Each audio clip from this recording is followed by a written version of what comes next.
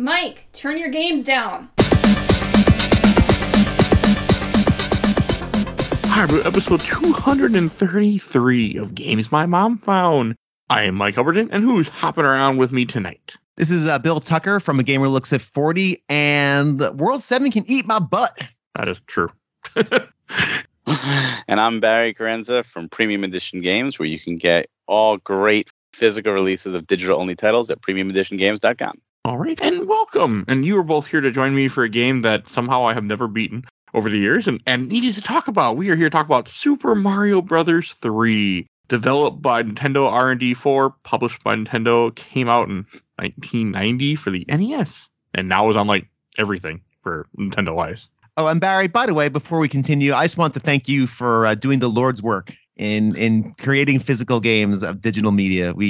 Any collector appreciates you, sir. Well, thank you very much. I appreciate it. That's why we started the company, because there's so many games out there. Every week there's like a good 15 to 20 digital games released that just like sink to the bottom of the shops because no one talks about them. And there's some fantastic titles that just don't get the exposure they need. So not only do we get to do that, but we also get to preserve them physically. So when stores go down, like NIS right now is pulling 6 games because they're losing the publishing rights, and the physicals, thankfully, of those games exist. But now that's the only way to play those games. So we try and do our best. Awesome, man. Yeah, which when you talk about Nintendo, definitely does fit too. But no, it happens to everybody. I hate it when things for example, I know Battlefield Bad Company 2 was getting delisted pretty soon here because of rights, and I went and grabbed it digitally before that happened. At least because there's a physical that exists, you can play that. There is a way. There's so many of these digital games that will disappear and gotten even big properties. I mean, Konami has a bunch of them that are gone. Digital rights, they did like Turtles in Time remake is gone, and all the WiiWare stuff, like Konami had the Rebirth series, like Castlevania Rebirth, gone. Unless you had a Wii with it downloaded, you can't play that game at all. Like, it's terrible. Or other ways, but yes. Well, okay, legally. Yeah, I know. Yes, legal means I have the Rebirth games in my possession to play them. So that's why I made that comment. But no, it's good that what you do. But Mario 3, I mean, it's one of the most popular games on the NES. It's a stone cold classic. I don't know what I can say on this show that hasn't been said 1,000 times, but yeah, it's a classic. So Mike, what was your first time playing Mario 3? God, I don't think I ever really played the NES version. I feel like I was at a flea market or some weird wouldn't have been a convention, but just some kind of feature like that or some kind of swap or some sale. And my mom bought this for me, the All-Stars version, because I never had an NES. And that was my first experience playing Mario 3 was on the All-Stars version, which, of course, I never beat as a kid because I wasn't good enough and I was terrible at platformers. That one even had save states or the save files. Yeah, there was neither of those. That was the problem. No, there were save files in Mario. In All-Stars, yes. I think I got to World 6 or 7, maybe. I think I might have gotten to 7 through pure just keep playing, but I never beat it. If I ever got to World 8, maybe I got to, but I definitely never finished it. What about you, Barry? Never beat this game until this week. So yeah. And Barry. For me, I didn't have an NES as a kid until I was in 6th grade, which was 94. It's Christmas 94. So I experienced all the NES classics through friends' houses. Played so much. I would go to friends' houses and just play NES because my mom was like, no, you can't have that. You have Atari. So we had a bungalow colony up in upstate New York in the mountains. And a kid came up. It was the first time I saw it. They came up with their NES. And of course, I was like, oh, yeah, I get to play your NES. And they had Mario 3. And they wouldn't let me play it. So my first experience was watching other people play it. And I was just enamored. I was like, this looks so much better than Mario 1. And this looks amazing.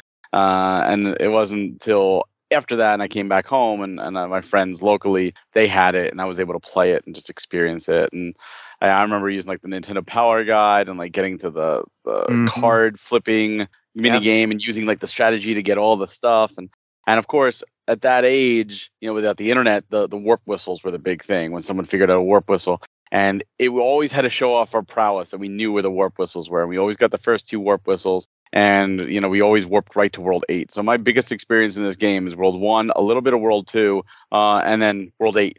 And World 8 was always so tough, and the damn tanks and the airships always kicked our butts. And I really didn't experience much of the middle of the game because that's all we did. Warp, we got to warp to beat the game. And we did, but like then when we started discovering other worlds like World 4, Giant Land, and I was like, oh my God, this is so crazy. Like we've been skipping 90% of the game the whole time. And of course, like you said, World 7, Pipeland can go die in a fire. But yeah, it was a classic, and of course, once I got my NES, it was one of the first games I got, and I played through multiple times. I loved it. That's cool, man. I guess I'm the oldest person here, and I think as I age, I'm going to continue. I think I'm going to be saying that more and more often as I do recordings with people, which is fine. I love being the oldest person in the room because I feel like I'm the old soothsayer that gets to like bring up the days of yore. Thank you. Usually I'm the oldest, so I'll take it. Yeah, I had Mario 3 upon release. It was in the playground. I guess Mario 3 came out, 1990. So I was 10.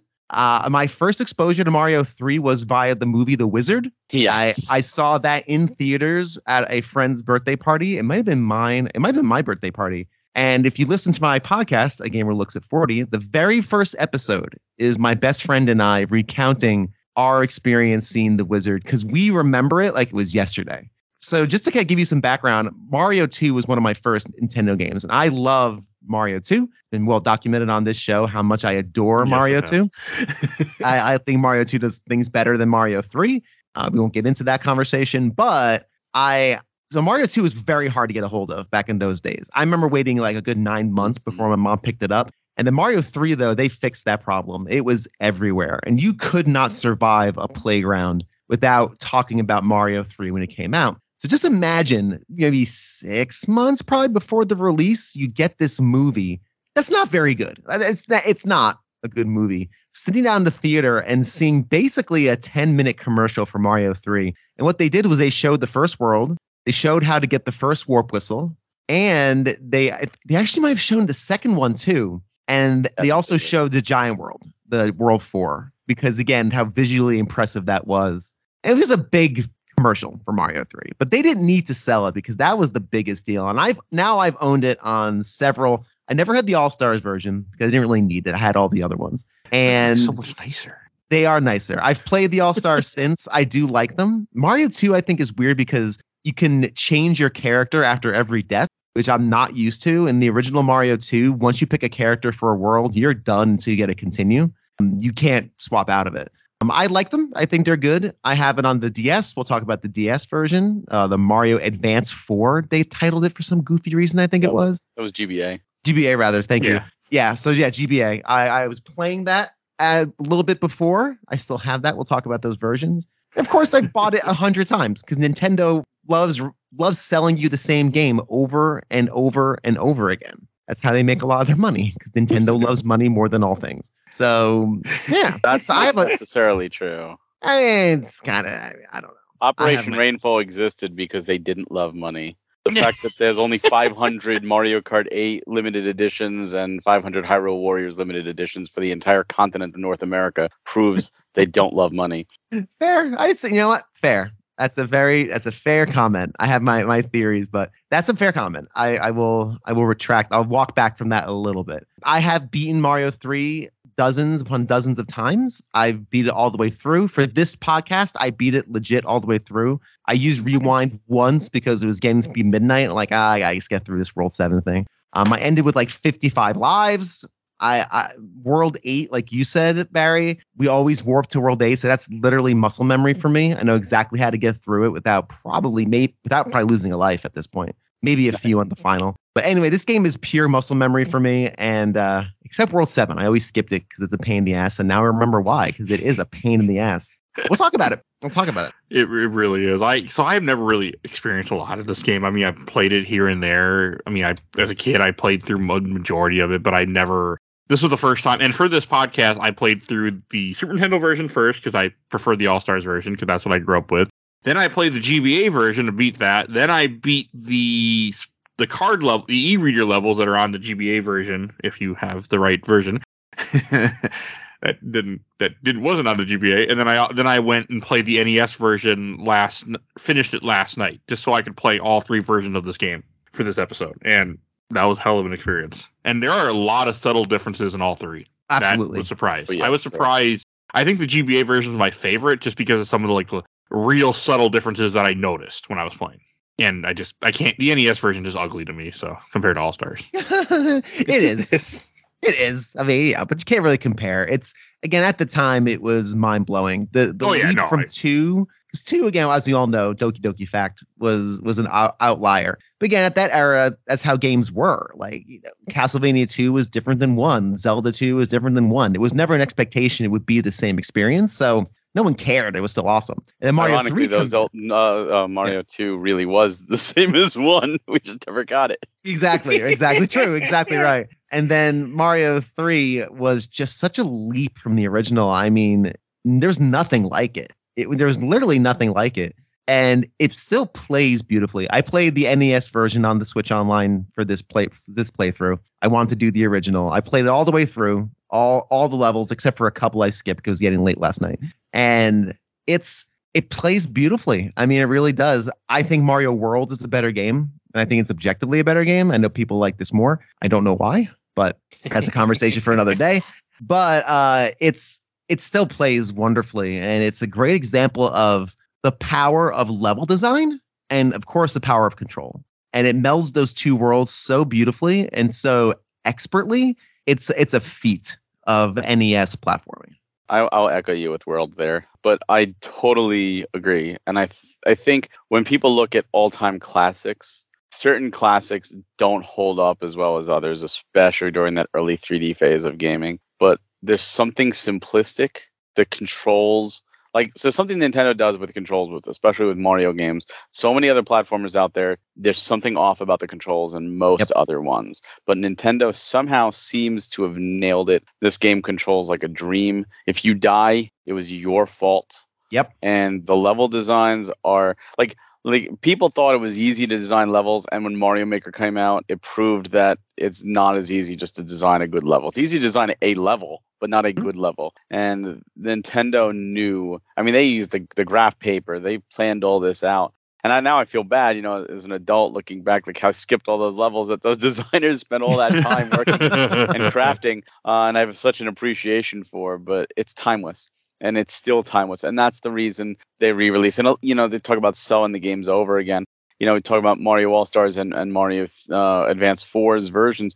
They did change it. It wasn't just here's the NES ROM.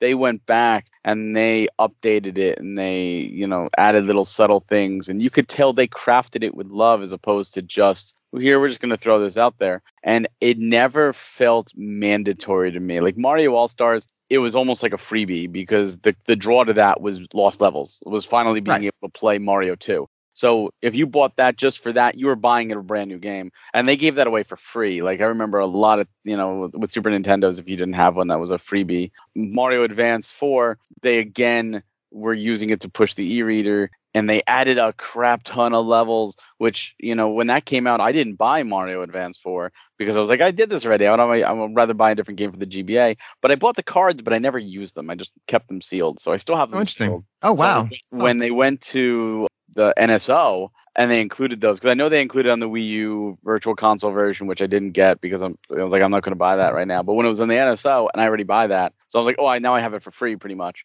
I went back and played those levels and it was like a brand new Mario game. So if you've never played those, it's a brand new Mario game entirely, which is awesome. Now, I have a question. On the NSO, they actually have those levels. Where are they? All the GBA version. You boot up Mario Advance 4, and right at the start, you could choose e-reader, and you click that, and there's a whole all the e-reader cards are there, and you could play through every level. Oh, that wow! Was first added on the Wii U Virtual Console. Yeah, that was that version too. But that's the ROM that they brought to NSO. So if you've never used those levels, you've never played those levels, never experienced them, it's a brand new Mario game in 2023, and it's all accessible, and it has the rewind feature, of course, in the save states as well. That's really cool. So we don't talk about the extra levels. I actually, in my hand as we speak, have a cart of Mario Advance 4 with those e-reader levels on it. There's only 32 because at the time you could only save 32 levels. Yep. I think of the cards, there's like 70 of them, and across like 12 some of them are like power up cards and stuff like that. Yeah. And so I'll tell you the quick story. my best friend Joey, who is literally, I've been friends with him since 3rd grade. If you listen to that episode, him and I are on that recounting that Wizard experience. And he calls me out of nowhere, out of nowhere. Bill, meet me at McDonald's. I gotta get you more Mario levels. He always say Mario, never said Mario. He always said Mario. It's a very New Jersey thing. I don't know why. We all did. Wow, I'm in Jersey, so yeah, we did. Okay, that. there you go. See, it's a very Jersey thing. I'm from North Jersey. North Jersey here too. Yeah, Bloomfield. Fair lawn. Hey, there you go. See, look at that. We're literally neighbors. Literally neighbors. I don't live in Jersey anymore, but I do not. I live in Texas now. But anyway, that's all right. It's fine. Yeah. Well, take the good with the bad. If we won't get into that conversation. So anyway, so he calls me, and you'll get this reference then, Barry. He calls me. We go to the McDonald's on the Parkway. But exit 142 is this giant McDonald's that was like one of those test ones that they had McPizza and McRib and all the stuff that they would test out. Yeah, McPizza. My brother, all he would eat is McPizza for the longest time. Whenever he went to McDonald's, all the kid ate was a McPizza. They had these big ovens, and it was a special little section of the Parkway McDonald's off exit 142. I have a lot of stories about exit 142. That's where my friend Joey used to drive around with the Dreamcast in his car. And we'd go to the exit 142 McDonald's, and they had TVs, and we'd plug it into the TVs in the restaurant and play Crazy Taxi on the TVs in the middle of this McDonald's. Just a crazy person. He would walk around with his Dreamcast. It was somewhat portable. It was small. So anyway, I keep going off the rails here, but he's like, I go over, and he has an e-reader. He has one. He's like, Brady, you have your copy of Mario Advance 4? I'm like, yes, I do. So he hooks up this device and he starts scanning cards. And when they on the cards, for some reason, I don't know why, because I don't know why, but half of the titles are jumbled and just random weird characters. So you just half them have regular like names, and the other half are just jumbled, and it unlocked levels, and they're genuine levels, but the titles are all just really bizarre and just weird. They're all just weird. Random characters. They're not like that on the NSO version. No, yeah. Yeah, they're all cleaned up. So I don't know if he for whatever reason, the e-reader just didn't get the title, but it got the level. I don't know. Because I'm sure the levels were there. It just unlocked them, obviously. But anyway, so I have all 32, and they're a pain in the ass, some of those. Yes. But they actually incorporate Mario 2 mechanics. You can pick up POW blocks. There's ropes you can climb. There's even Mario the cape is in it. Yeah, the cape there. Yoshi's in it, I think, in one of the levels. Yeah, I think so. I didn't see Yoshi in it. I played through all of them before, and they were hard as hell. If I wasn't using save states, I never would have got through them. Yeah. I did the Mario. I did them all without save states, and also I think it's interesting because there's actually also a World 1-1 from the original Mario Brothers. This is done up in the Mario 3 style. Just super fun. A bunch. They did a bunch of levels from the first game. Yeah, all of 1-1, 1-2 is there. I think 1-3 and 1-4, like the whole world. Yeah, the whole world, and then the first level of and then 2-1 is there too, I think. Yeah, like I love that they went and they added those extra levels, because we talk about things, just in the start of this, about things disappearing. They did something very similar with New Super Mario Brothers 2, where they had DLC levels, including remakes of World 1-1 and stuff. But that DLC's gone. The eShop's gone. So if you never downloaded it, those Mario levels are lost, which is a shame. Terrible. Absolutely terrible. And this was kind of like that, but they did do DLC with physical media. The data is actually on the card. It does. That's why I can only save so many things. If it was on the actual GBA cart, you would have them all. Oh, okay. That makes sense. The data that was the whole idea of the e-reader, is those strips actually had data and it was reading it, which is why with the NES games, it took 10 swipes, because you were literally downloading 10 codes of data just to play an NES game. But I thought that was such a novel idea. And of course, the e-reader did not succeed. And I got that at launch. I was so excited. I bought that right at launch. I thought it was really cool technology, and barely used it after like the first day or two. But I got the Mario 3 cards because I'm like, well, let me just pick these up. Because I figured I could find the cart later on easier than I would find the cards. So I still have the cards sealed. So I never got to experience those until NSO. And I'm really thankful that they preserved those in a way that more people can experience it, because while they are physically preserved, it's more of a pain in the ass in 2023 to hook up everything and get everything than it was in 2004. Yeah, something around that area, I think. So because 2004 was the DS as well, so I think it was right before the DS came out. Yeah, since that tracks with kind of me being able to drive and meet Joey for it. Yeah. Well, I didn't do good either. So I remember it when it came out. I had no interest in it, but I remember people talking about the e-reader. I remember seeing it at the store. I didn't have a GBA, so I didn't care. It's definitely cool. That is cool that it's on. I didn't realize that makes sense that everything's just on the card. it's not it's on the physical cards. I mean, not the yeah, cards. physical card. Yeah, The data. but That's cool. otherwise that would be no. It would be. I mean, even Amiibo, like Amiibo, the data is not on the Amiibo. It's just the chip says register. This is Mario. So the all the stuff you're unlocking is already on the card, the game already, and it's just like it's an unlock key. But no one's buying Amiibo just for the data. Yeah. No, there's the figure. Yeah, right. The data is an extra bonus. But there it's a polar opposite. The e-reader actually had that on the card. And then with power ups, it was really cool. It was being able to, the idea of just, I need a fire flower now, and you switch, swipe the card and boom, here's a fire flower. That's really cool. It was really advanced. And I think what's really interesting, we talk about level design, how good a level is when, 20 years later, or whatever it was, or 15 years later, you can introduce other Mario game mechanics, like capes that we were talking about, into an older game, and they still work great. And they all make sense. And they don't. It's amazing. It's astonishing how good the level design is in Mario 3. Yeah, I never appreciated it as much as I did this playthrough, because when I did play, I played the first 2 times I beat this game. I played every single level. The third time I beat this game, I skipped like 1 or 2. So I just didn't feel like dealing with them. I mean, I save state, but still, I just was like, I just wanted to experience everything this game had to offer for the first time, because I never really have, and I wanted to bring that experience to this podcast. And like, the level design is so good, and it's unique, and there's so many different things, and there's so many things that are like one off, like the random Goombas and green boots for one level. That was Kariba's shoe. Like, I mean, there's just little things that they do here that never show up again, that never show up anywhere else in this game. And it was very interesting how they did that. Like, I always thought the stupid big fish was only in one level. He's in multiple levels. That was Big Bertha. Big Bertha got adapted into the 1993 Mario movie as a giant big woman with big tits.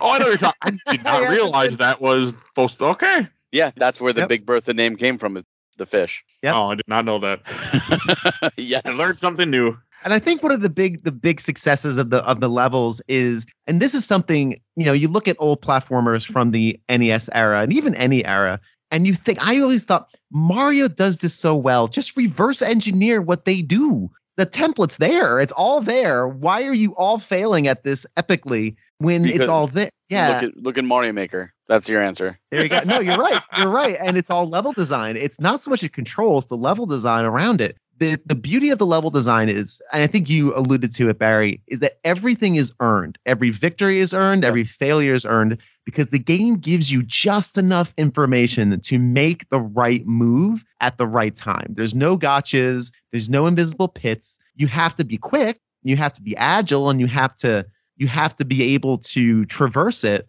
And so you have to have skill. Like, the skill is required to get through the levels. There's no fakies. And there's some stuff that feels like it. But when you play it as much as I have, you start to realize, wait, no, I had an opportunity the first time around. I just didn't see it because I wasn't good enough yet to beat it. And that's the difference between, again, a game that has invisible pits and gotcha spikes and all of those different mechanics that just feel frustrating, because your brain knows. There's no chance you would have known that without memorization. You don't need to memorize a Mario level. And that's just a hallmark. You just got to be good at it. And if you have the reaction time, you're focused and paying attention, every game upon first playthrough is beatable. It's just that it's unlikely you will, because you're still learning the skills required. It's just triumphs.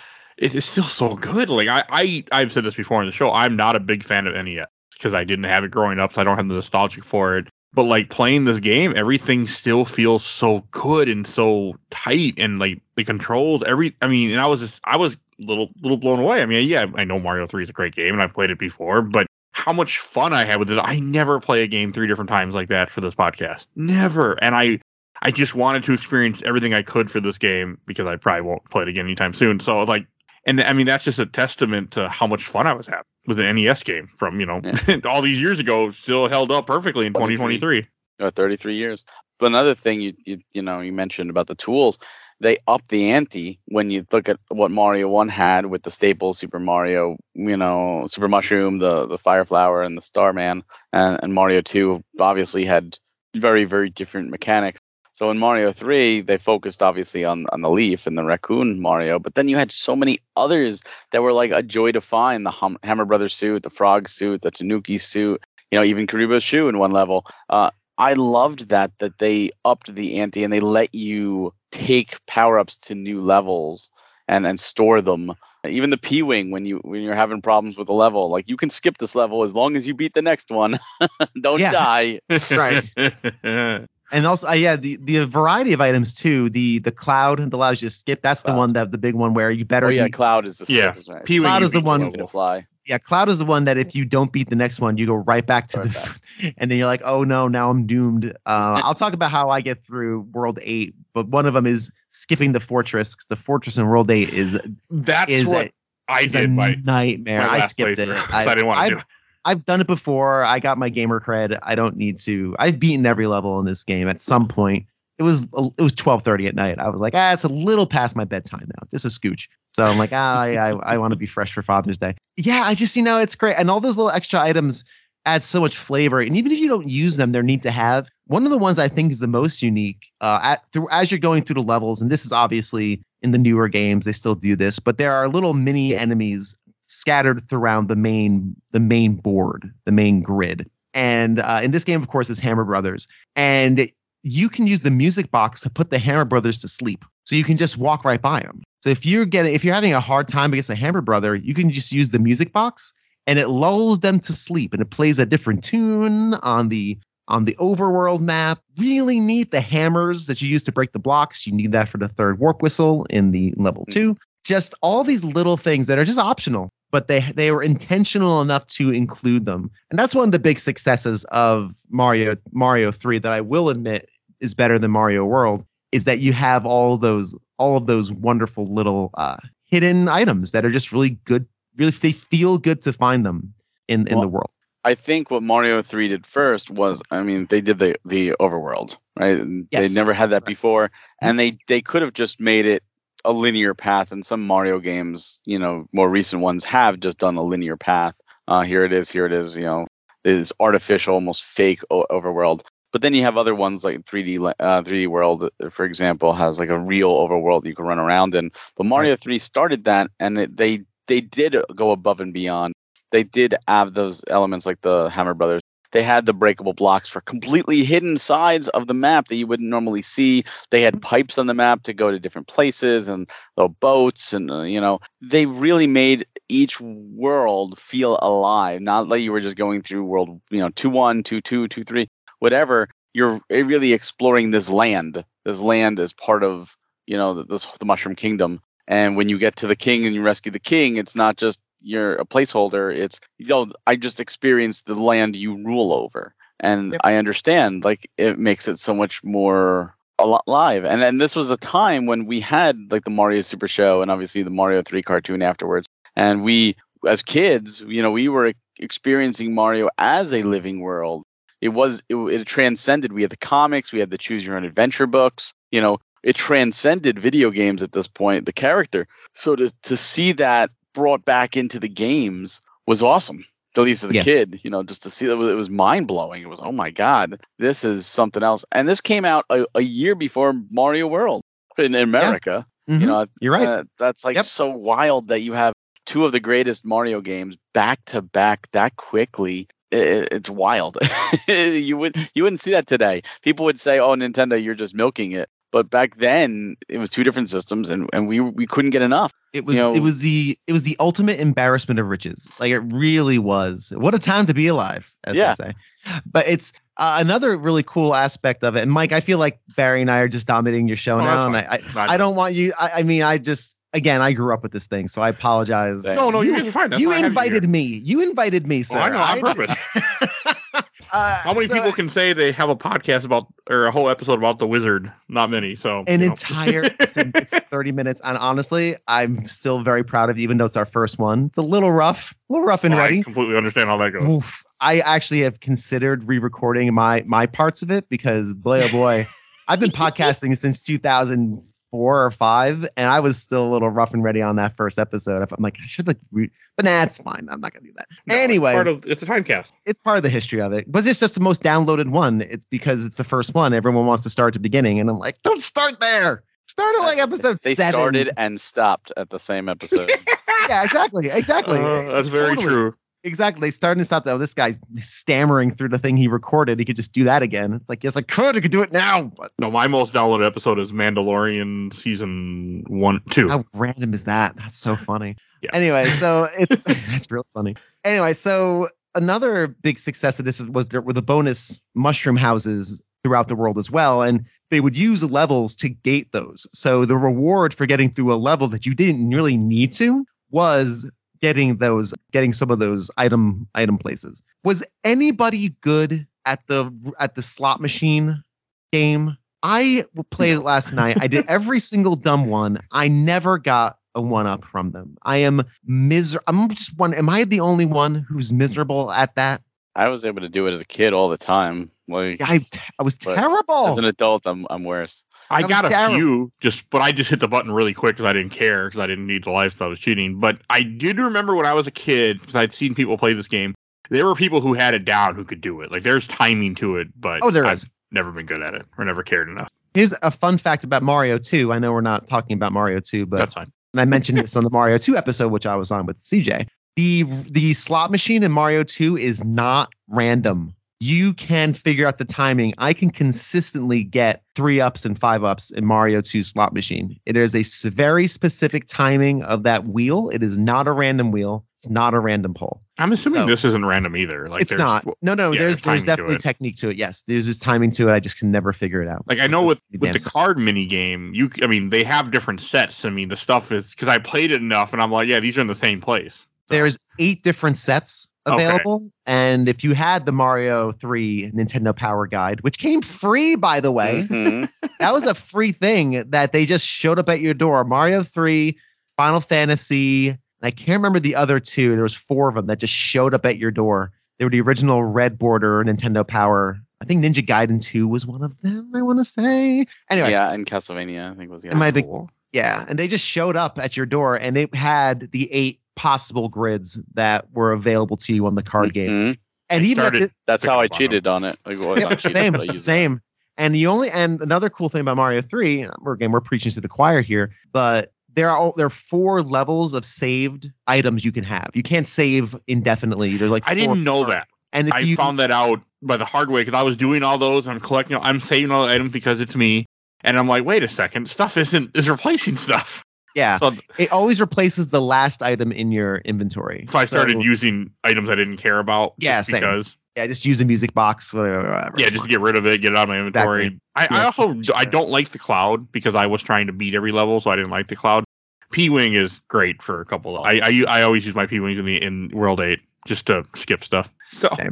Yep. So it's, again, all these cool things, again, that were very revolutionary for the time. And the items are great. The enemies are great. They're varied. I always loved the little flying Goomba guys who throw down the little baby Goombas. That I guess they were like little pregnant Goombas that would just float around and then have their Goomba babies that would slow you down and limit your jump, which is brutal in a game that requires you to jump, which is your primary verb. How do you get those things off? You just keep jumping. Jumping. You have to literally shake them off. Okay, I just died. You just or just die. I guess. Or reloaded. But okay. Say yeah. I was curious how they're supposed to get them off. I tried jumping, and they didn't come off. And I'm like, this is weird because you can't jump, so you're dead pretty much. Another big impetus for beating all the levels. Again, this game is really good at rewarding you for succeeding. Is in the castles, you go up to an airship. You have to traverse an airship that's usually it's always an auto-scrolling airship, and then take out the boss. And the bosses in Mario 3, by the way, are simplistic, except for the one with Iggy, I think, is throwing the balls in the air. That's World 8 or World 7. It's World 7. He's a pain in the ass. But other than that, they're really straightforward. I don't think Mario does bosses very well as a whole, but it's not the star of the show are bosses. It's level design. But anyway, if you fail, the airship flies off, tries to evade you. And if it flies to an area where you haven't beaten the level, you now have to beat that level in order to get to the airship. Which is very cool, which it behooves you then to beat all the levels and there's a risk reward if it's World 6 and I skip a couple of levels because you can, I better get that airship taken out before it goes to an area that I can't get yet. Very did cool that because I remember seeing that as a kid when I played this game, and I would fail because obviously that thing is freaking hard. So but I completely forgot about that. Again, that's part of that map feeling alive. Yeah. Like, it's always like a video game trope, and it's always funny where it's like, why did the villain leave like all these power ups for you? Like why are they leaving these guns on the ground for you to pick up and kill them with? Like, that seems really silly. Like, as a villain, why would they do that? And it's interesting how this made it feel more alive, and even the introduction of the Koopa Kids, which now the Koopalings, now they're no longer his kids because it's Bowser's the whole changing of everything. But growing up, they were his kids. They're still his kids. I don't. They were the 8 kids of Bowser. So they were always. It added also a lot of flavor, a lot of personality. Yeah. It's really again great. The funny thing about them is for us in America, if you're listening to this out of America, you might not have this experience, but for us, they were actually introduced to us in the cartoon first. And they didn't know the names of them properly because they didn't know what the American names were going to be. So they made up names. So if you ever watch the cartoon, they have completely different names, like Wendy Koopa's like Cutie Pie or something like that. Oh, really? Okay. I don't remember that, but yeah. That's how we got them. Like, we saw them there first. So when we saw them, seeing them in the game after seeing the show, it's like, oh, this is so cool. That's smart. Because they have personalities, but the names are different because of that. And then again, to see them in World again, it made it seem like they were going to stay around. And for those that didn't play them, Mike, you might not remember this, but Bill, I'm sure you do. They disappeared after that. And we were all like, where are they? Where are they? What's going to happen? And we've clamored for them to come back. And they finally do you remember what game they finally came back in? Is it Mario Kart? No. No. Do you remember, Bill? I don't. They came back in Mario and Luigi Superstar Saga, and they were like in a dungeon kind of areas, and it was kind of like made fun of that they were there, and you fought them, and that was their first appearance back, and it was almost like thrown in as tongue in cheek, like, oh yeah, here they are. And then of course now they're back in the mainstay, and now some people are like, oh, can we move away from them again? I liked them a lot, but again, it's nostalgic from Super Mario World, and then playing this off and on. So yeah, I like them too. I haven't played Superstar Saga yet. I know I need to remedy that one day. That's on NSO as well. I need to do that one day. It's on my list. I've never played it myself either. Oh, so good. I have to check it out. But yeah, it's just great. So what I would say is, what's your favorite world in Mario 3 and what's your least favorite? And I think we all have probably the same least favorite, because that's the one thing where the difficulty just spikes. And boy, oh boy. Everyone loves World 7. What are you talking about? World 7 is just a dream pipe world. I don't think I've ever really played it before, because all of that was brand new to me. So I always skipped it as a kid, but I have done runs in the past. I did it this time around. I beat World 7 legitly. I use again rewind for one small section just because again it was getting late. But other than that, I beat it legitly. And I was going to say, what I want to know, Mike, is did you actually never play it before, or do you just have repressed memories of playing it? My guess is that I didn't actually play it because I was an RPG gamer in the Super Nintendo era, like Chrono Trigger, FF6, great games. And I sucked at platformers, and I used Game Genie for everything, and probably the Game Genie codes weren't there was no Game Genie code to, reset when you fall down a hole, so I probably never got to World 7. I probably just warp whistled to 8 here and there, is my guess. Yeah, the spike from 6 to 7 is really pretty sharp, and 6 is pretty sharp. From 5 to 6 is sharp too, because sliding in Mario games is never fun. I know I did the tower that takes you up to the clouds. I had very vivid memories of doing that, but I don't know if I even played much of World. Is that World 6? That's World 5. Okay, I did 5. I'm assuming I've done some of 6, but I can't tell you for sure from back then. It's been so long, and this was not one of my favorite games. I mean, I played more Super Mario World and Super Mario. I played a lot of Super Mario World 2. I played less of this. Yeah, I think for me, my favorite world was World 2, and I think World 1 is classic. I think World 1 is just it's comfort food. It's that bowl of macaroni and cheese on a rainy day. But for me, World 2, because we skipped so much as a kids. Once you beat World 1, World 2, you used a warp whistle, and then you used another warp whistle when you went to 8. That happened so frequently for us that when we actually got to say, let's play some World 2, it was like a treat. it was like, oh, so it became this like special level, even though it's filled with like the angry sun and those damn pyramids, those blocks that are really enemies that jump around and get you. I just something about it. I just really have this, and it's probably nostalgia. It might not be the best ever, but for me, it was just like, oh, I'm doing World 2. We're actually gonna keep playing. Like, oh, this is gonna be fun because I was always playing at friends' houses. So I was like, oh yeah, sure. And when I finally got it, of course, I went through World 2, and I was like, oh, now I can play World 2 whenever I want. Ha, screw you. The sun is probably the scariest enemy in Mario 3 because it's fair. angry and it just seeks you out, unlike anything does. Relentless. It's relentless. Now you can kill it. You can hit it with a shell. You can literally kill the sun.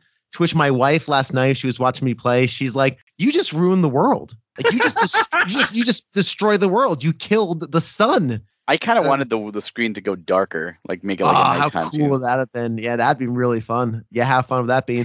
I wonder if that just couldn't handle that. Probably. It also would have really changed the dynamics probably of the game. But it's interesting because also that level introduces, again, for the only time in the entire game, is the tornado. Yeah. If you hit that initial tornado at just the right angle, you soar through a good third of that level. Now you can't evade the sun because it is the sun, but sun is to Mario 3 as Phanto is to Mario 2, if I'm to use it. 100%. Anything that pursues you is pretty scary in a Mario game because nothing else does. Nothing else really tracks you. Some things do. I mean, Phanto gives me nightmares from a kid. I hate Phanto. I forget what podcast it was. It was one of the shows I listened to. One of the hosts has like a little Phanto wall decoration, and it's right above his keys. That's hanging up the wall. That's brilliant. It really is. I would do that. That is brilliant. Yes, it is brilliant. It's one of those like, oh man. Anyway, so it's one of the few things that pursue you. There's a couple that do as well, and they're always annoying. Like those little orbs that spit fire in World 5. I think World 5 might be my favorite because it has two distinct sections, and it feels like you're traversing, going from the ground to the sky is a great feeling. It is. And anything that allows me to go vertically in the game, this comes from my Mario 2 love, I'm always a fan of. I like the vertical auto-scrolling levels because I think it requires precision, but again, they give you enough information where you don't feel like you're being tricked. And yes, I think it's probably my favorite. I love World 8. World 8 is just so varied and fun. You really feel like you're assaulting a castle because you're just taking on armadas of tanks and ships. Yeah. World 8 is probably my second least favorite level just because of the difficulty and the trauma as a kid. However, I 100% agree with you. It really felt like you were going in solo against an army. Yeah, I still cheat my way through. I cheat my way through the airships. You can cheat your way through all of them. Yeah, I still cheat my way through the airships. I use a P-wing. I still swim under the boats. Yeah, I couldn't get that to work except in the GBA version when I had the frog suit. Without the frog suit, I couldn't get it to work. Oh, you can get it without it. You just have to know the timing. Yeah, I was able to do it. But again, I've done these levels legitimately. Last night it was past midnight, and I was like, let's get through them the old school way. Finishing the game, however you finish the game, is completely fine by me. You know me. Oh yeah, I mean, I went through 7-1 and 7-2 legitimately. They're a pain. There's one. 7-1. 7-1's a pain. There's that one section in 7-1 where you have to leap from a bullet over to a flying Koopa onto a pipe, and it's really tricky. Like it's a note block. You know, one of the I call them note blocks. I call them marshmallow blocks because they look like marshmallows. That's fair. The little marshmallow blocks. You have to go in the air and then go on a bullet bill to get to a pipe. It's freaking tricky. Yeah, bullet bill. I mean, I played enough Mario at this point that with save states I was able to pull it off. But it's like, I mean, I've seen what people do where they just jump from thing to thing to thing to thing and just there's one level I've never played before in this game, which I finally did for the first time, which is the one with the only level with the little red shell guys that are flying that you jump on for the whole level. They are a pain too. That's tough. Yeah. Never did it when I was a kid. I always skipped it. Now I know why. Because I'm like, I would not have gotten to that without save states. So those type of levels come back too in many other games later on. I played somewhere. I think one of the e-reader levels is like that too. Yeah, that had some really challenging stuff, but it was very cool. And that level is a fantastic example of the kinesthetics of Mario 3 2, which is another thing Mario games do very well. Everything has a weight and feels good to throw and hit and stomp, which again is a magic alchemy. I don't know how they do it. I don't know. I could stare at this game for hours and I cannot tell you how they make everything have a weight and a feel. But again, it goes back to that control. I guess. I mean, obviously, but I mean, it's. I want to know the science or the magic powder they use to make this happen. It's a great example because when you jump on those little beetles, they sink down a bit and they float up. It's so good. What a beautiful touch. What a wonderful touch. To go back on what you're saying, like with the tank levels. I mean, as a kid, I remember seeing those and I thought that was so impressive. I never saw as a kid the actual levels in World 8. No one I knew ever got that far when I was watching them. Yeah, there are actual levels in World 8. It wasn't until way later that I realized, oh wait, there's levels. Like I was an adult at some point watching a speed run when I first saw the sun in World 8. And I was like, what? The sun is in this chasing after you again? Like I was baffled by that. When I every time I played that level, the 3 times I beat this game, I use a P-Wing on that level and skip that level because fucking I cannot do the jump with the music blocks and the sun chasing me. I just could not. So I just cheated every time and just skip it and fly over everything. I remember every time we reached those levels, it was kind of like, whew, we're safe. Like we could do these levels. Like the hard part's over. Let's go. Like we always found those so much easier than the tank. I like the tank stuff, but again, I was cheating with save states, so I can't, say. I'm talking like on the NES original. There was no save states. Well, yeah, no, I know, but I mean, like, I can't, speak to how, but they're just so cool looking. But I can see how hard they can be because there's shit being shot at you all the time, bullets and wrenches and everything's happening to you. Yeah, it's like sensory overload, but it's not too much. It's not like those levels in Mario Maker where they have like 100 things firing at you, like 3 Bowsers and multiple, piranha plants shooting fire and bullet bills going galore. That sounds ridiculous. And like the fire bars spinning around and like get through this gauntlet. It's like not like that. It's completely doable. It's not too much, but it's believable. It's like, I believe I'm really on an assault vehicle that is trying to kill me, and I am trying to kill it. Yeah, it's you really do feel like you're on an assault, and it's so satisfying. I love all those levels. The airships are really pain in the ass. Those little ships require such precise platforming, and you get those ridiculous moles that throw wrenches. These little dinky wrenches. He's a plumber. How is a wrench defeating our favorite plumber? You know what? I mean, he clearly didn't play dodgeball enough. Okay, clearly not. You dodge a wrench. Although fair. If you got hit in the head with a steel wrench, you're going to go down. You're going to go down. That's pretty fair, I guess. I don't know. I just think a plumber would be able to like just magically snatch those out of the air and fling them back, but. I want you to call your local plumber and say, if I stood 6 feet away from you and throw this wrench as hard as I can at you, can you grab it at a hand because you're a plumber and you're magical, right? See what he says or she says. I find any sort of home repair. I find any sort of home repair literally magic. I don't understand. Like, how are you people doing these things? It's literally alchemy and magic for me. But anyway, I agree with you on that one. Yeah. Anyway, but it's there's so many great grace notes. And again, we can go on and on about it. It's just so many grace notes that are just really beautiful in Mario 3. And again, Mario games almost across the board, if they're traditional platforming, Galaxy, any of them really, they all have those hallmarks that they just have this beautiful feel to it that it really makes them sing. Not to be cheesy about it. To go back in your earlier thing, I really love the overworld map in this. I think that's one thing that's always attracted me when it comes to Mario games. Like I love an overworld map for some reason. I don't have a good answer. Pleasant. But it's just like comfort food. Again, it's like that. Oh, this I'm in for a good experience. They took the extra time to create this. The polish, the love.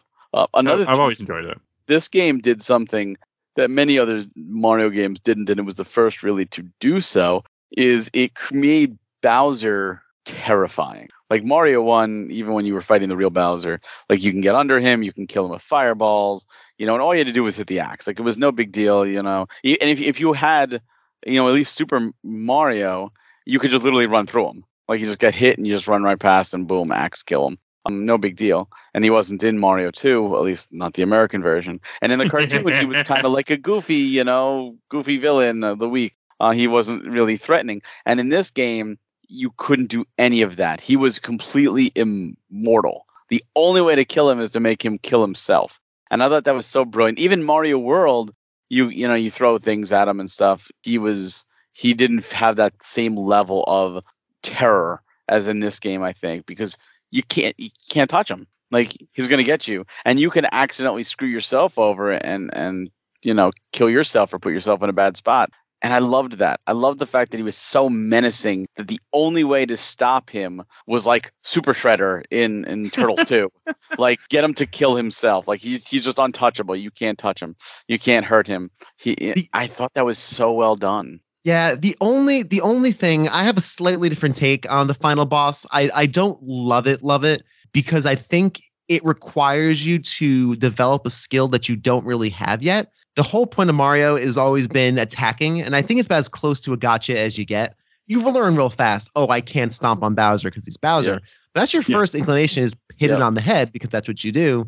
And I think after a while you realize what the mechanic, but I think it takes a while to figure out. And I think it really forces you to evade when a game is really about A, going fast, and B, using your environment to traverse. And I think it just forces you to develop a skill set you quite haven't developed yet. But you are using your environment. You are. And that's true. And it's just in a different contextualization. And once you figure it out, it is rather fun to make this thing fall through the cracks. It's a very unique and interesting way of doing a boss. I just always feel like bosses should be final exams. And as a final exam, it should try to test you on everything you've learned. And it doesn't do that successfully, which Mario games tend to not do. But again, as an idea, it's very clever. It's very, it's smart, and it's very empowering when he falls through that bridge. It feels great. That sense of, this idea of you tricked the game as opposed to defeated it is really satisfying. But it's the only real time in this game where you kind of have to trick it. And it just doesn't sing for me as it does think for other people, but it's not bad. I wouldn't. I love the fact that your initial instinct is, I'm going to jump on him because that's what you do with all the other bosses, and it fails, because this isn't just any other boss. This is Bowser. Yeah. Like, that's not supposed to work. Could you imagine like how many superhero movies or comics or games where it's like there's the big bad, and it's like, oh, I'm just gonna go punch him and be normal and then defeat him like any other thing. Like, you want them to be superhuman, you want them to be larger than life, you want them to feel like a threat, because otherwise, if there's no threat, there's no stakes, and if there's no stakes, what do you care? It's like when people complain about plot armor.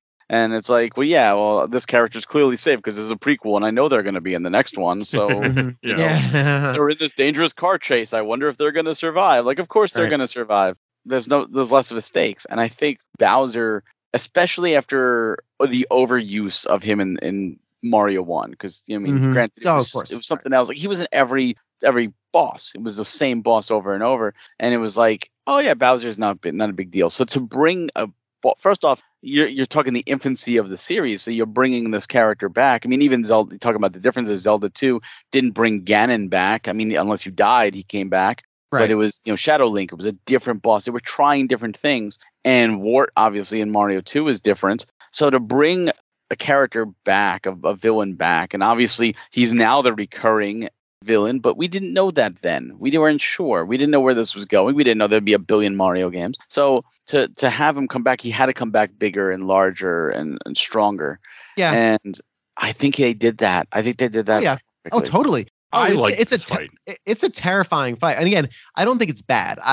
For me, as I guess it's more personal preference probably than anything else.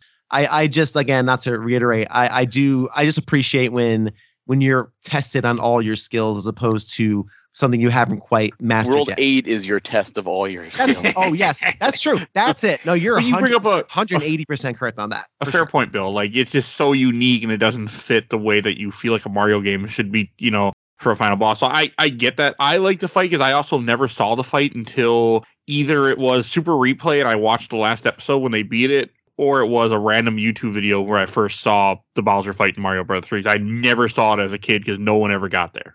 No, I totally get that. And yeah, not to harp on the final fight, but it is successful. I think, again, other games, for example, I really love in the most recent, they titled these things stupidly, Mario Deluxe Wii U Switch. New Super Mario U Deluxe? Yes, the one on the Switch, that one. I love I just can't. So the Bowser in that level is wonderful because you had that little cheesy it's the basic one from the original Mario Brothers, and then of course he gets gigantic, and again, but that one's like great because you test every little thing you've learned. But again, this is a very unique and it's completely disempowering because it's really that oh shit moment where you try to hit him on the head, you can't, and now your next thought is what do I do? Yeah, what do I do? What do I do? I don't have a fire flower, so I have nothing, and you don't have a fire flower. You can get there with the fire flower if you want, but it doesn't do anything. It's completely ineffective. And I will agree that it is better than a lot of the Mario tropes, or not just Mario, but other boss tropes where instead of 3 hits, it takes 6. Yeah, you're like, okay, well now it's more of an endurance test than anything else. It's definitely more successful than that because it does require a different level of thinking. So yeah, it's good. And listen, I'm not going to say it's not good. For sure. But it's also unique because they haven't really done that again. Nope. No. Right. You're right. It is unique. And it is a testament to how unique it is. I wish the ending was a little longer, damn it. I went through a lot. This shows me the worlds I was in. Like, hey, this is what you did. And then the curtain closes. I also like how when you see Peach, she says, this is not the princess. The princess you're looking for is another castle. Cute. Yeah, just kidding. I did like that. Well, there's another factor to this too. And one of the reasons I think the Bowser fight is so different is that there's the whole theory is that the whole game is a stage performance. Mm-hmm. The whole thing is a play. So as a play, they can, we're breaking down the set. No, I fall through the trap door. I'm being defeated. That's an excellent point. That's really cool. Huh? I never thought of it that way. Yeah, that's a good point. I mean, I can buy that theory that this is a play just because this is different than every other Mario game too. Well, the curtain opens when the start of the game, and when you beat it, the curtain closes. Yeah, which I never saw before until this week. It's really cool. Mario 3. It is. Oh, and to go back and I never said my favorite worlds. Like I wanted to say, no, you're fine. I just didn't. I was waiting for it. I really like World 3 for some reason. I don't have a good answer to that, but I really like World 3, the water one, Waterland. I don't know why, but I really like it. I've kind of discussed water levels before. Water levels for me, they're not. I don't think they're as bad as I think their reputation suggests. But I understand the point.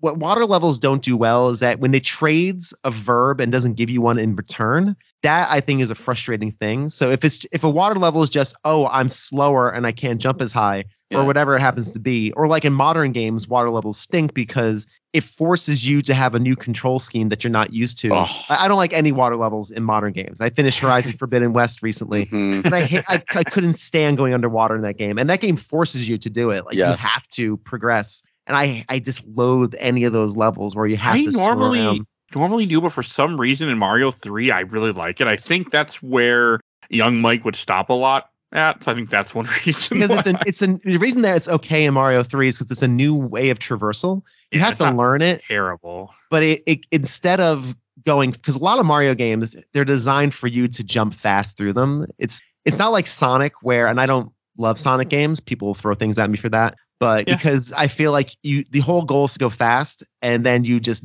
lots of gotchas in Mario and Sonic games where you just go fast and you hit spikes and you're like, oh cripes, I'm supposed to know that instantly. And then it forces you to go slow, and going slow stinks in Sonic. It's not fun. It does not control well. It doesn't control well when you're going slow. So I just never liked Sonic games. And in Mario, what's cool about the water levels is you have a lot more vertical and horizontal fine-tune control. You can be a little more precise with the skill, and it offers a new kind of challenge, but it gives you the tools to deal with it in an intuitive way. So I don't mind the water levels. And then of course, if you get the frog suit, that's just it's wonderful and such a nice reward. The frog suit, and then you get hit, level. And you're like, "Oh my god, no!" Oh, I had a couple of where I'm like, "Ooh, at the frog suit, I'm gonna go fast." Boom, gone. I'm like, "You stink." And then I remembered, oh, okay, you have to stay still. The whole point is you can just stay still without hitting the button. But it's water levels in Mario 3 are fine, and I don't have a huge problem with them. Again, unlike Mega Man does water levels well. Yes, you're slower back and forth, but you can jump higher. So they've traded a mechanic so you get something even though you've given up. Where a lot of water levels, they take and you don't get anything in return, which sucks. It's just remove something fun. The frog suit's only good in the water levels. Oh yeah, it sucks outside. Oh, and before I watched speedruns, I never even knew the hammer suit was even in this game. Oh, yeah, that's 'Cause awesome. I never to have saw it that as a suit. kid. No one had played. I ever saw anybody ever get. I knew the Tanuki suit, but the hammer suit was completely just did not know it existed. Yeah, Oh. it's a really it's the hammer suit's pretty fun. Those are always really cool because you play the game so carefully. And again, you get these really neat bonuses like Tanuki suit. You can turn into the statue temporarily and you're invincible. The Hammer Brothers, if you duck down, you can block fireballs, which is super helpful in like Plant World where you have all these plants spitting at you. And again, the fun of throwing hammers. Again, they build these mechanics for these little known things, like the way that momentum allows you to throw hammers farther. If you're standing still and throw a hammer, it just goes in the air.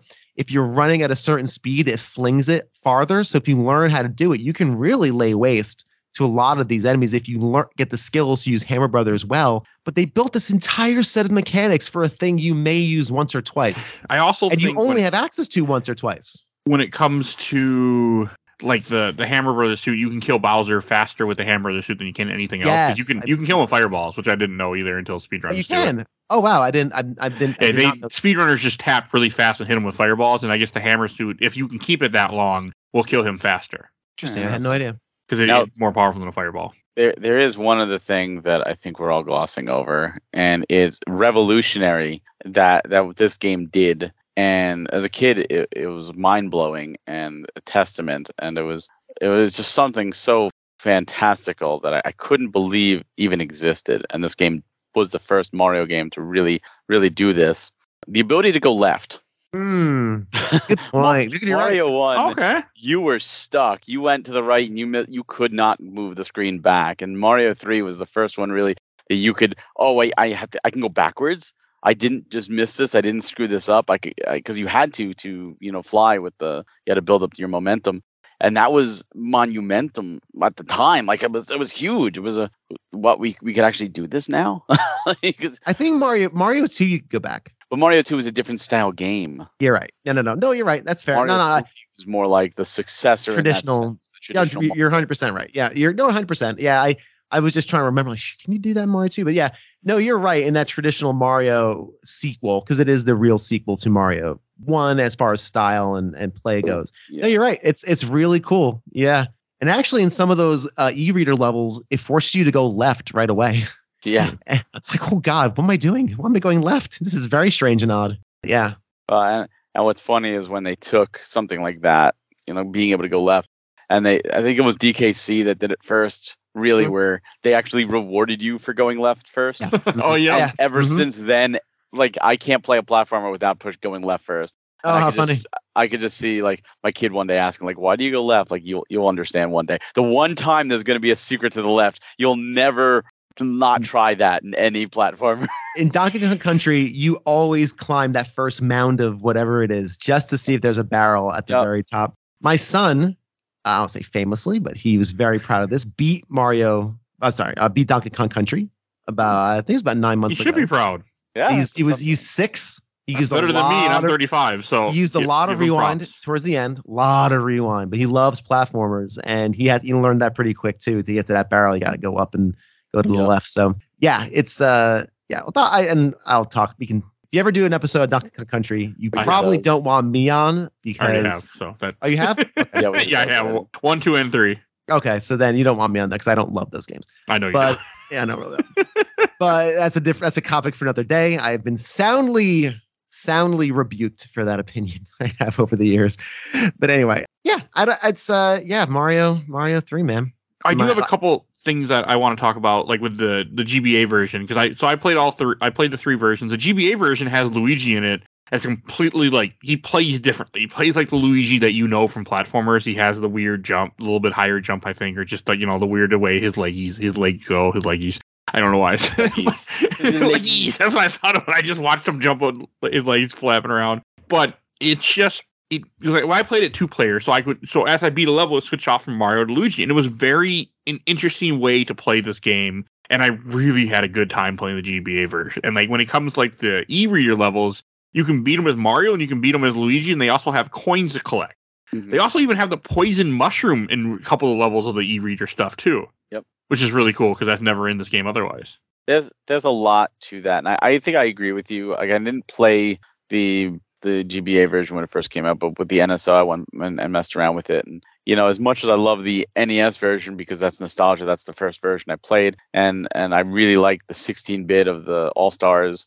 I think they did it right with the GBA version. I think that's like the definitive version of this game. So I'm glad that all three versions are actually on NSO, so you can experience all three without subscription. And yeah, I think the naming is terrible, of course. Yeah, the naming's terrible. Super Mario Advance 4, Super Mario Brothers 3. But I mean, it makes sense why they did it because they just wanted to keep it as a series. And Mario 2 is Super Mario Advance, which has a lot of differences from Mario 2 as well.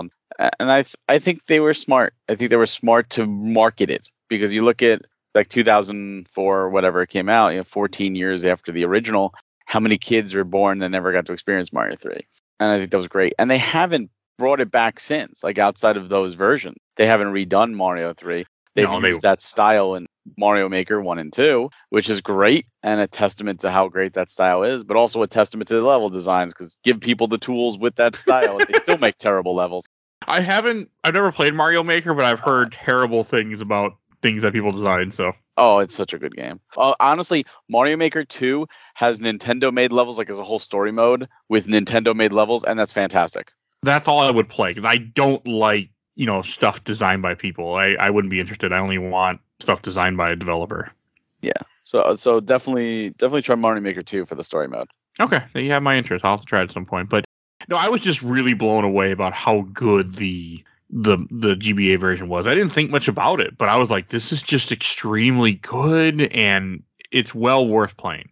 I will say that. Like it is one that I think everybody should play.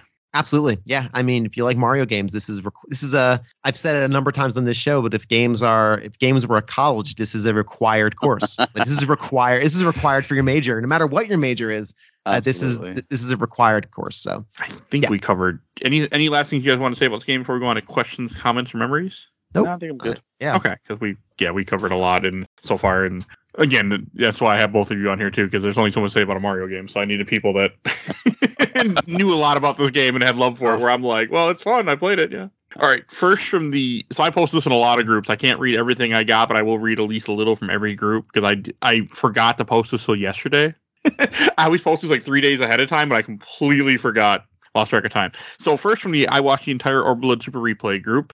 I got from Zach, friend of the show. When I was in first grade, I used to go to a daycare after school, and my friends and I would play Super Mario Brothers 3. One of the kids had a strategy guide for all the memory card mini games. Our power-up bar was always full, which I did not know you could do until recently. From Nate McClellan, friend of the show. This is my favorite 2D Mario game. I know people think Mario World is the best, and that's okay, but Nintendo also thinks Mario 3 is the best. They added the Tanuki suit to other Mario games. Where's the cape from Mario World? That's right, stuck in that one game. Checkmate, atheist. Cape in this game, actually. So yeah, I know. He's got a point. You can't argue the variety of items. That is a joy in 3 that's just not there in 4, and then in Mario World. So yeah, can't argue that point. And from Steve Lusiter, I recently ranked this at number 6 in our GOAT Games poll. It was aided by the 80s movie The Wizard, that I will argue is the greatest hype video / commercial in gaming history. Yep. And Super Mario Brothers 3 did not disappoint when it hit big, beautiful color levels spanning enormity of environment. Episode 1 of A Gamer Looks at 40. Mr. That's why I mentioned it. Steve, excellent episode 1, my friend. And from Matt Pickleton, I always say one of the level skip power from the mini castle in World 8 for the life of me. I cannot ever remember how to beat that level. That's fair. That is a very annoying level, so I completely get it. And from the Super Retro Gamers group, I got one comment from Corey Rancourt. Prefer the All-Stars version, personally. Amazing game, will always be one of the best games of all time. Definitely the best third installment of anything ever. Yeah, that's probably very true. I agree with that. That's fair. That's fair. Link to the Past. Oh yeah. Okay. I retract that immediately. Same. I love Link to the Past more. Super Metroid as well. Super Metroid, my second favorite game of all time. I endorse it. I don't know. For me, that's a tough one, but yeah. Coming next year on A Gamer Looks at 40, Metroid. Now you're locked in. I am. Well, I figure that's my third series. And from the Nintendo NES Supergroup, I got a few comments from Wayne Engel. I remember my buddy got the Famicom Super Mario Brothers 3 before it released in the States. I remember it having an adapter so it fit in the NES. That's cool. From James Roach, the Tanuki and frog suits and the P-Wing were just so awesome at the time. It was new. They're still awesome. Yeah, they're fantastic. you know, anything that fully empowers you. Like it's again, this game is very good at giving you the empowering items less and less. So the biggies obviously are less and less more rare. So when you use that P-Wing and you're just flying through the level, it just feels wonderful. And yeah, you're skipping a level, but you kind of been rewarded for it. And it's pretty great. I love it. From Michael Maynor, I remember its feature-length commercial, The Wizard. I haven't seen that movie in years, so I'll have to change that one day. California. Honestly, oh God, California. It's really like a dark story too for a Nintendo commercial. It's brutal. It's brutal. There's like terrible parents and abuse and like I'm like, wait, this is like as a kid I didn't even realize that, but as an adult when I went back and watched it, I'm like, did Nintendo really approve this? Like this girl's being abused. Like what the hell? It's not. And these kids are running away from home and like it's not, and they're being pursued by crappy parents, and I'll have to watch it. No, I'm curious. It's very adult themes. Look, as a kid, we were just like, show me Nintendo stuff. Just show Power Glove, yay. Give me arcade games, yay. No one paid attention to the dumb story. We were just sitting there eating popcorn. Yeah. No, as an adult, though, like, I can't believe Nintendo approved this. It's ridiculous. I don't know how. You're right. You're 100% right. Probably like, here's a bunch of money. Okay, do what you want. We don't care right now. All right, and then from Conrad Funderbuck. As a kid, I got this the week it came out and 100% it over the course of a week. I left my NES on overnight for multiple days, and I've never been so nervous about losing progress in a game. Beat it with over 1 million points and had to call my mom. I was so excited. Aw, that's awesome. That is very cool. That is very cool. Right, and then from Jarrett Lawson, I once beat that game in 30 minutes. Yeah. I did not, but Warp Whistles, I know you can. With Warp Whistles, you can definitely do in 30 minutes. Yeah. Right. Okay, from Emmett Stegmeyer, the game that made me love video games is still one of my all-time favorites, nearly flawless. It's easy to play, but hard to master, and if you seek out the difficulty, this game will offer it. All right, and then from the last group I'm going to read from, the Super Mario Brothers 3 group, I got a few. Let's see. Oh, from Aaron Flowers, did you finally beat it? Because I posted how I was playing it for the first time, and yes, I beat it 3 times for this episode, because I could. So, all right, let's see here. Okay, another one from Aaron Edwards. Super Mario Brothers 3 is my all-time favorite, in my opinion, greatest video game of all time. I got it for Christmas 1990. I beat it in the summer of 92. World 2 Desert Land is my favorite land. I think it's underrated. Mario 3 changed the way I looked at video games and the world.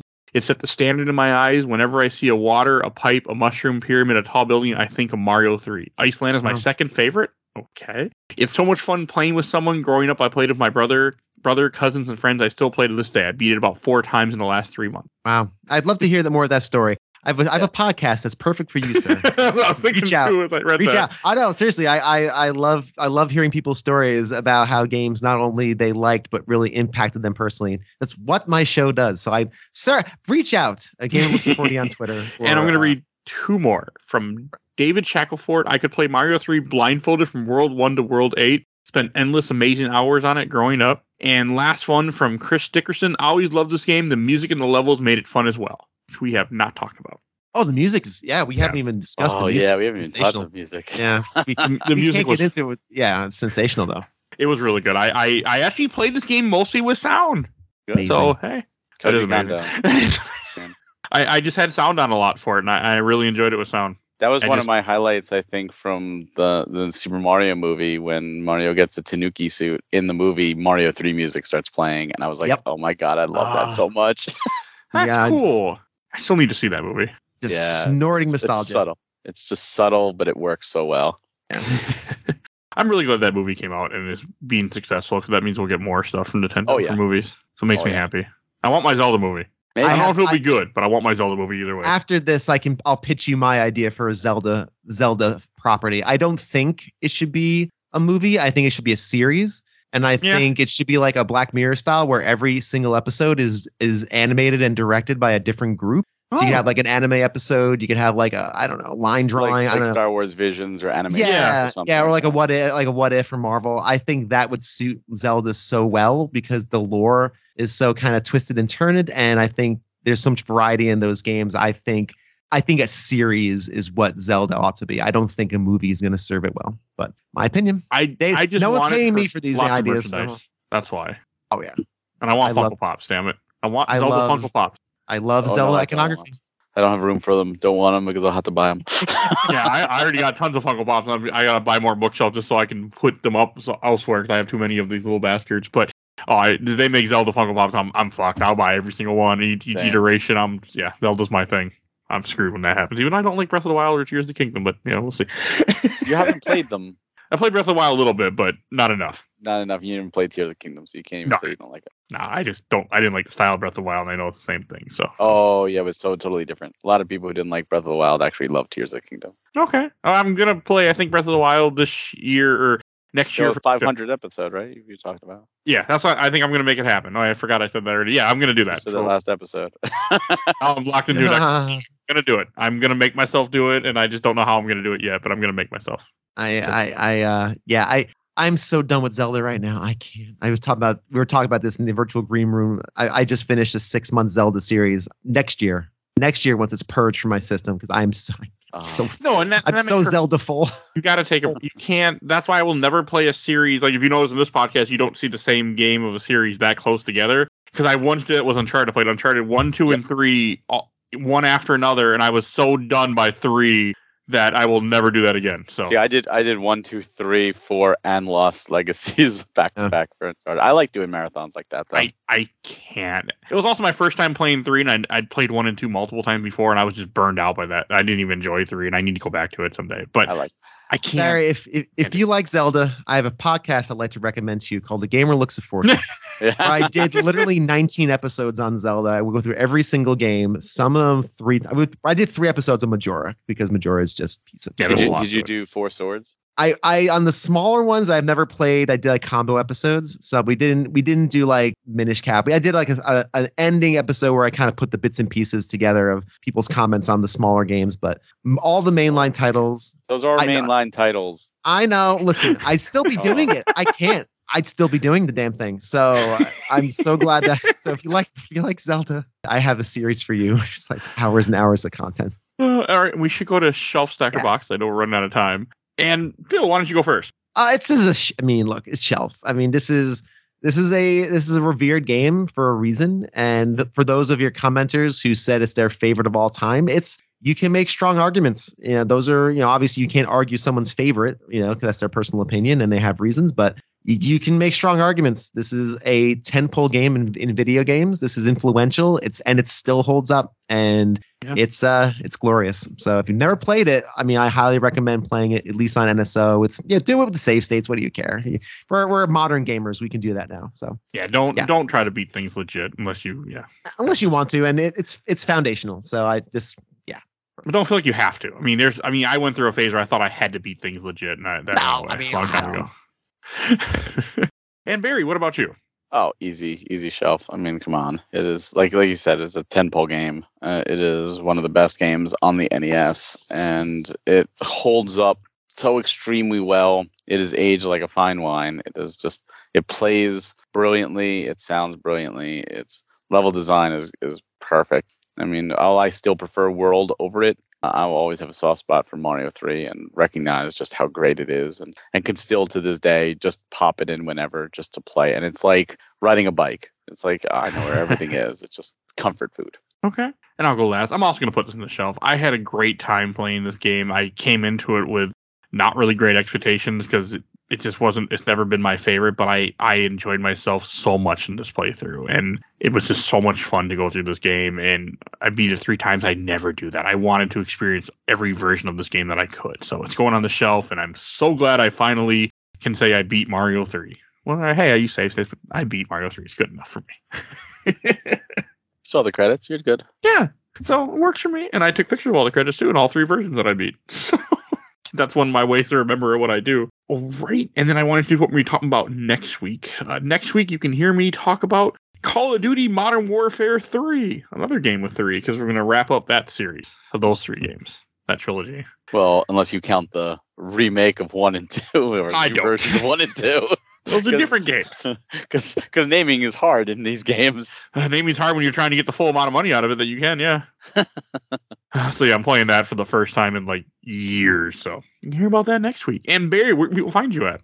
You can find me on Twitter at Hawk Hellfire, where I love to talk about video games. So shoot me a DM and a follow. You could also find us at premiumeditiongames.com, as well as at Premium Edition 1 on Twitter and everywhere else Premium Edition Games, where you can pre-order our latest releases, as well as pick up a bunch of in-stock physical games that were digital only beforehand. Some great classics, and hopefully you enjoy. Like Wife Quest, I know is one of them. Wife Quest is one up for pre-order right now. I need to play that. So good. I have it on Steam, but I need to play it. It looks interesting. I just haven't gotten around to it. Too busy. Too many games. And Bill, where can people find you at? I think you already did. I will tell you where you can find Bill. You can find Bill at Gamer Looks at 40 that we talked about throughout this podcast many times. Sorry, I forgot I was on mute. No, yeah, Gamer Looks at 40. If you enjoy nostalgia, it basically I try to tell people stories about how games influence their lives, the games they love. A long series. I don't know when this is airing. When is this airing? Next week, Sunday. Next week? Okay, cool. So my latest episode, I think at this point, will be an interview with the gentleman who drew the Mega Man 2 box art. Nice. It's a fascinating conversation because that's a little part of his story. We talk about his time in Vietnam. We talk about how his time in Vietnam influenced his art. He's done over 150 covers for various games across the years. He is an accomplished artist, and he's got a cool story. It's a very fascinating story of not just drawing Mega Man 2, of life in Silicon Valley when video games were blowing up. He's never played a game in his entire life. He's never touched a controller. That explains that box art completely. It's an interesting story, and it's neat. It's a cool story, and I think he's an interesting guy. So check it out if you like game podcasts about nostalgia, which you do if you listen to this show. So a Gamer Looks at 40 on Twitter, all over the place. Please give it a listen. All right, you'll see a link in the show notes as always. And if you enjoyed this episode, you can find everything we do on Podbean. You can go on Podbean and just type in Mario. We've done a bunch of different Mario episodes. You also will see a link to the other Mario episodes we did in the show notes of this episode. But we've done a ton, so definitely go check those out. Not as many as other stuff, but we've done a decent amount. So go listen to that.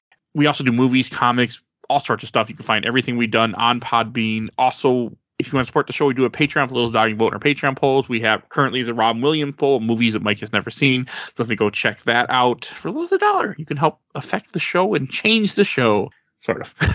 And if you want to talk with us, we do have a Discord, so please go join our Discord. And I want to give a shout out to my awesome intro and outro, courtesy of Helena at Hell Has Free. You can follow her on TikTok. She's now TikTok famous, so definitely go check her out. And if you want to, and also please follow us on Facebook, Instagram, Twitter, and on YouTube. You can find us on YouTube. And also, if you want to help support the show too, please review us on whatever podcast platform you listen to the show, because it helps. Gets the algorithms going. And I think that's everything I need to say. So we will see you guys all next time. Bye, everybody. Bye.